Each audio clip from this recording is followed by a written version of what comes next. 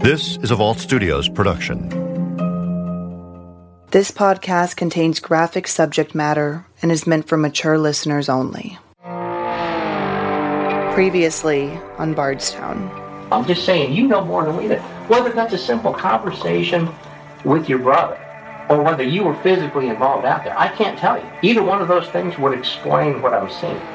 My hunch is it's something that your brother told you. I don't know anything. He has not spoken to me about this. I don't know nothing about this. Nothing at all, and I had nothing to do with it. I don't know anything.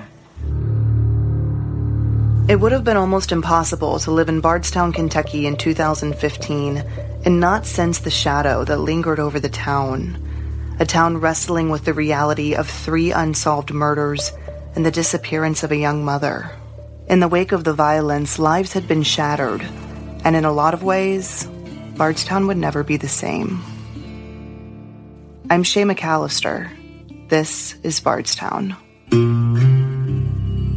Crystal Rogers' mother, Sherry, filed a missing persons report on July 5th, 2015. Crystal's car had been found, but other than that, it was as if she had vanished. Brooks Houck, Crystal's boyfriend and father to her son, the man she'd told her mom she was planning to leave, is interviewed by police. And Brooks' brother, Bardstown police officer Nick Houck, who had once served alongside murdered police officer Jason Ellis, fails a polygraph when he's questioned about Crystal's disappearance. The conversation is heated and dark.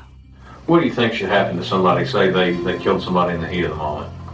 Just kind of they didn't really mean to. I think they're just as guilty as somebody that killed them anyway. Yeah, I don't have any patience for that kind of crap. Do you think any of them should be given a second chance? No, I don't believe in second chances. We don't need them here on Earth.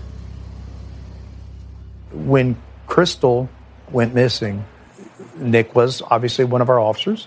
And when Nick kind of removed himself from the whole investigation of, again, your brother's fiance, whatever they were, child in common, he just totally removed himself. And I remember saying, Nick, do you need some time off to help with the search? I'd have covered his shift. I'm all right.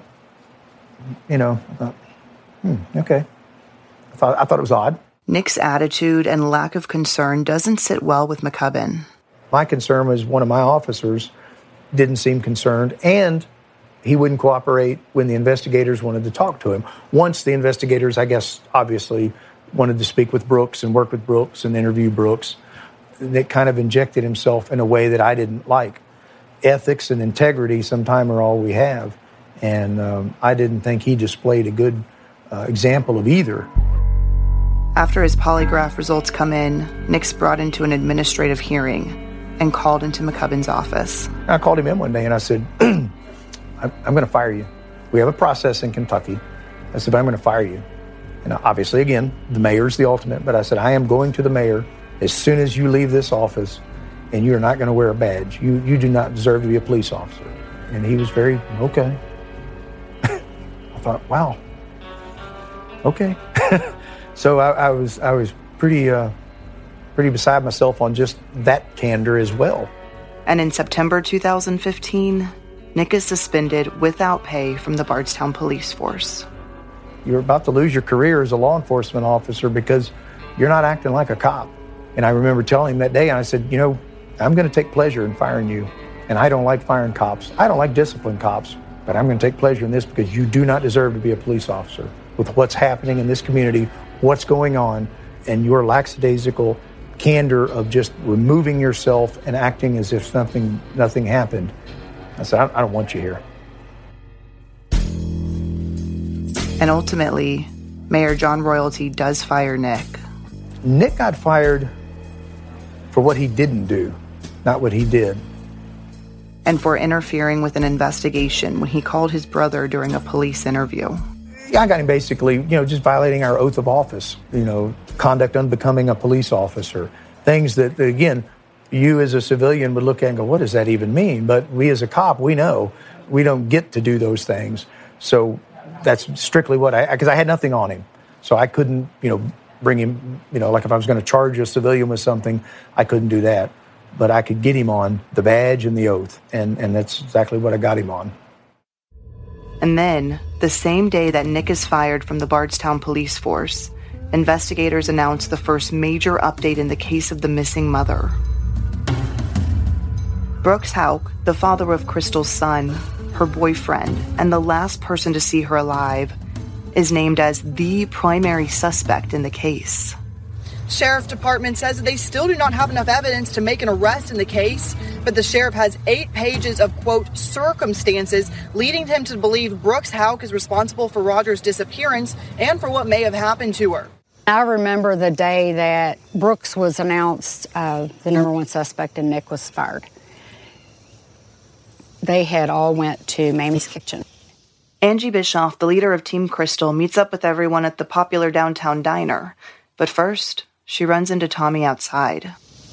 Tommy was out, and he was talking on the phone. I walked up, and he put his head down, and shook his head, and he was crying.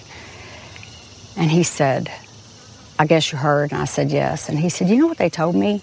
I said, What did they tell you, Tommy?" He goes, "They told me, let's face it, you all know more about searching and investigating than we do. We don't have the manpower. God is my witness," is exactly what he told me. I don't know what officer told him that, but I said, "They're right." He said, "That's a shame. That's a shame." He said, "They're not going to find my daughter. They're not even going to try." Of course, I felt the same way. What if you were told buying a piece of land in the Mojave Desert could help you be rich one day? That was the dream developers of California City sold to thousands of people. But the reality is much different. California City, the new podcast from LAS Studios, chronicles the dark side of the American dream, where those thousands of people were left with land that is nearly worthless. Hi, this is Will Johnson with Vault Studios, and I am a few episodes into California City now. It's a really fascinating podcast. There's several characters you'll run into. The do-gooder attorney who helped thousands of people before committing a heinous crime of his own. And there's the former police chief who chose not to investigate a prominent business in his own town. Just a few of the characters in this podcast. Each of California City's weekly episodes will leave you wanting more. If you love true crime and noir-style storytelling, then you'll love California City. California City is available now. Download at las.com/California City or wherever you listen to podcasts. That's las.com/California City. Roadside signs throughout Bardstown indicate a common opinion among some locals. They read, "Nick failed a polygraph," and "Brooks is the only suspect in the disappearance of Crystal Rogers." Along Stephen Foster Boulevard, heading out of town, is a large billboard. On it, an ad for State Farm. The other half, a larger-than-life photo of Crystal Rogers and a missing poster, stating in all caps, "Last seen July 3rd by Brooks Houck, who was named the main suspect in her disappearance, according to the Nelson County Sheriff's Department." Then, a new name enters the picture, Danny Singleton. And this is just into our newsroom. We're learning this information just moments ago. An arrest has been made in connection to a person named Brooks Houck, who is the boyfriend of Crystal Rogers, who was that missing mother of 5. Singleton, an employee of Brooks Houck, is arrested for perjury in December of 2015, after he testifies to a grand jury regarding the case of Crystal Rogers. What we know about him is that he's a longtime friend, full-time employee, and tenant of Brooks Houck. Tommy Ballard knows about Danny. Brooks would take him to work and leave him, and Crystal would go get him and take him home sometime. And to think that he would help them do something to Crystal. And I always said, if anybody knows anything, it's going to be him. That's be the only one he would trust. According to court records, he lies to the grand jury about his whereabouts during the time frame when Crystal disappeared. Subsequently, he's indicted on 38 counts of perjury, with a penalty of 1 to 5 years in prison. And the Commonwealth's attorney says the evidence against him will show, quote, "Crystal's car arrived at the Bluegrass Parkway during this time period, and that Houck would probably need help if he disposed of a body." Singleton testifies to the grand jury that he was in Louisville on July 3rd, 2015, and went to a bar with another person. A portion of the prosecutor's evidence and testimony against him also includes video of Danny Singleton's polygraph, where he confesses that he lied to the grand jury, as well as a witness that refutes his claims and indicates he was home on July 3, 2015. Then, in January 2016, 2 Nelson County inmates come forward, pointing the finger at Singleton as the person who killed Crystal. But after more questioning, Vincent Nethery and Donald Howard admit to lying in an effort to be released from jail and are charged with falsely reporting an incident. Singleton's charges are amended to the lesser charge of 38 counts of false swearing, a penalty of up to 90 days in jail for each count. He is sentenced to 360 days. But then, 8 months into his sentence, Singleton is released from prison and given 2 years probation. One man, the only man who's been charged now in their daughter's case, is being released from jail. Sherry Ballard gets a phone call about Singleton's release from the county attorney's office. He told me that that's a year in jail. So I said, okay, so that's a year, so does that mean he has time served? And he said, pretty much. I don't know if you ever get used to it, but I'm kind of getting used to everything. I was getting slapped in the face with stuff. But, you know, we've been disappointed so many times that you get to where you don't know what to think anymore because you just don't know. You don't know who to trust. You don't know what to do. I would like him to look me in my face and tell me he had nothing to do with my daughter. In August 2016, police searched Nick and Brooke's grandmother, Anna Whiteside's home. And when I got here, I asked the sheriff's department what they was doing, and all he said is, I told you we hadn't stopped working on this case. I watched them pack vacuum cleaners and shop vacs out and a lot of bags, so I feel good. It makes me feel good. Police also attempt to seize Whiteside's white Buick to test for potential DNA evidence. It matches a car a witness reported seeing nearby the Houck family farm in a, quote, peculiar location during the time frame that Crystal went missing. But before they can execute the search warrant, she sells her car. Further, she invokes her Fifth Amendment right against self-incrimination when she's subpoenaed to testify in front of a grand jury. The prosecutor says she's not a suspect in the case. They also search the house where Nick was living at the time Crystal disappeared, a small tan home, but investigators don't release what they're looking for, or what, if anything, they find. I just feel like they're getting closer.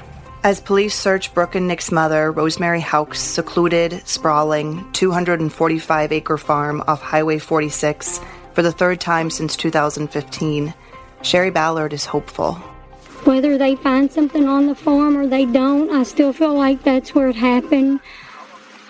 That's just how I feel. I'll feel like that always. I've been trying to get this search warrant for 14 months now, and they're back, so they must have something or they couldn't get back on the farm.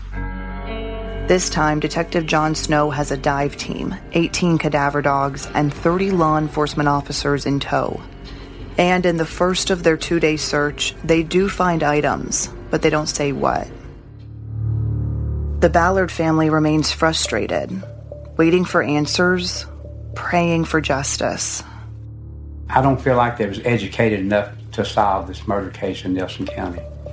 I think they should have got somebody higher up to start with, but they wouldn't do it. They didn't even want the state police come in at first, if I'm telling it right. That's the way I think.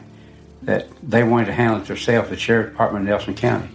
They weren't capable of solving a murder case. They sent 8 people to search a 250-acre farm. The family had to beg a judge to get a court order to search that farm. 8 people. Well, when they go out there to the farm, they found a spot in this barn. As I was told, there was 3 little Jack Russell dogs. They let them out one at a time. They went to this certain spot in the barn, and they just let it go. Then, next time, a year and a half later, they sent 28 out there to search a 250-acre farm. We watched that search. But anyway, I don't know why they didn't file up on where the dogs hit on that spot in the barn. And one of the detectives told me they think that's where Crystal was killed, in that barn. The first week they should have solved this case. You bring a suspect in to ask him questions. You don't hand him a damn tissue. You think there's been mistakes made since day one? I do, yeah. Yes, I do. I think there could have been more done that first week. I think the law's a joke. Tommy Ballard talks solemnly about his missing daughter, Crystal Rogers. It's really hard knowing they know who they think did it, and these people are going on with their everyday life, and they've got their family enjoying Thanksgiving today, and we don't have Crystal. And Tommy told me one time, he said, Sherry, maybe they just have her somewhere, and I said, he was trying to make me feel better. And I said, so what do you think they're going to do? Hold her and then tell her, give her back to us later? I said, no. I said, I don't feel like she's here. I have two options. Either she's out there somewhere and they're doing something to her, or she's gone. And I know this may sound terrible, but it's easier for me to think that she's gone and she's in heaven than it is for me to think she's out there. Support for this podcast comes from State Farm. When it comes to home and car insurance, State Farm is the real deal. For starters, they fit seamlessly into your life. You can manage your coverage, pay your bill, and even file a claim right from your phone with the State Farm mobile app. But they also make it easy to get the right coverage for you. Simply call or text one of the 19,000 State Farm agents in neighborhoods across the country, and they'll walk you through the options that best fit your needs. So remember, when you want the real deal, like a good neighbor, State Farm is there. Unlike the first 3 murders in town, Crystal's case has a suspect, but Sherry is still waiting for his arrest. Before, when the old sheriff was here, it was hard. My last encounter with that old sheriff, I was in there, and the sheriff and his deputy were in there, and I looked at the sheriff, and that's the day that they said that Crystal was deceased, and that they put out that information, and either that or Nick got fired. I don't know exactly which one. I think it might have been that Nick got fired. But I remember I looked at Ed Mattingly and I told him, I said, can I ask you a question? I said, when did y'all know you were putting that information out there? And he pushed his chair back and he jumped up and he said, I said exactly what y'all want me to say. And he got up and walked out of the room and slammed the door, and he never talked to me after that. Still to this day, if I see him in town, he does not speak to me. Do you feel safe in Bardstown? I don't let Brooks Houck scare me. I mean, if I'm going to die tomorrow, I'm going to die. That's just how I look at it. I'm not stupid. I don't put myself in positions that could be dangerous for me and the kids. But we have a life to live, and we're not going to be scared to death of the Houcks. I'm not going to barricade myself in my house and never come out. We don't go down at the barn at night and stuff like that, I probably even feel safer in this town, actually, because so many people know my story now, and they look out for me. Like last night I had an incident where I had to call the fire department to my home. My son knew about it immediately because people were calling him, is your mom okay? Is your mom okay? So I do have people that love us and do care about us and what happens to us. I see Brooke about probably 4 or 5 times a week. The rest of them, I don't ever see them. I don't see them out. I don't like it a bit, but there's nothing I can do about it. I saw him last Thursday, him and Eli. And I saw him this morning at the bank. And I just don't look at him. When I know he's there, I just go on about my business. But it's hard. I don't know what's going to become of all this. I hope to bring my daughter home. I hope it's to open the eyes of law enforcement and everyone in this town as to what's going on really in this town. Bardstown's a pretty town. It is. It could be better. No one wants this hanging over Bardstown's head. I don't want that. I've lived here my whole entire life. But somewhere people are pushing stuff in the back and ignoring it. And that's don't sit good with me at all. So I hope people are aware of what's happening and things will get better. And no family ever has to go through what my family has been through. Along with Team Crystal, Sherry and Tommy searched day and night for their missing daughter. But then, on a brisk November morning in 2016, Sherry Ballard gets a phone call that changes everything, as another bombshell hits Bardstown. Next time on Bardstown. I remember going back to my bedroom, and on the way to the bed, I just said, God, look over them in the woods today. And I said it out loud, I guess I was talking to God out loud, and I laid back down. Around here during deer season, you don't really go out in the woods, for fear of getting shot, but, that's not a hunting accident. The chances of that being a hunting accident would be less than being struck by lightning.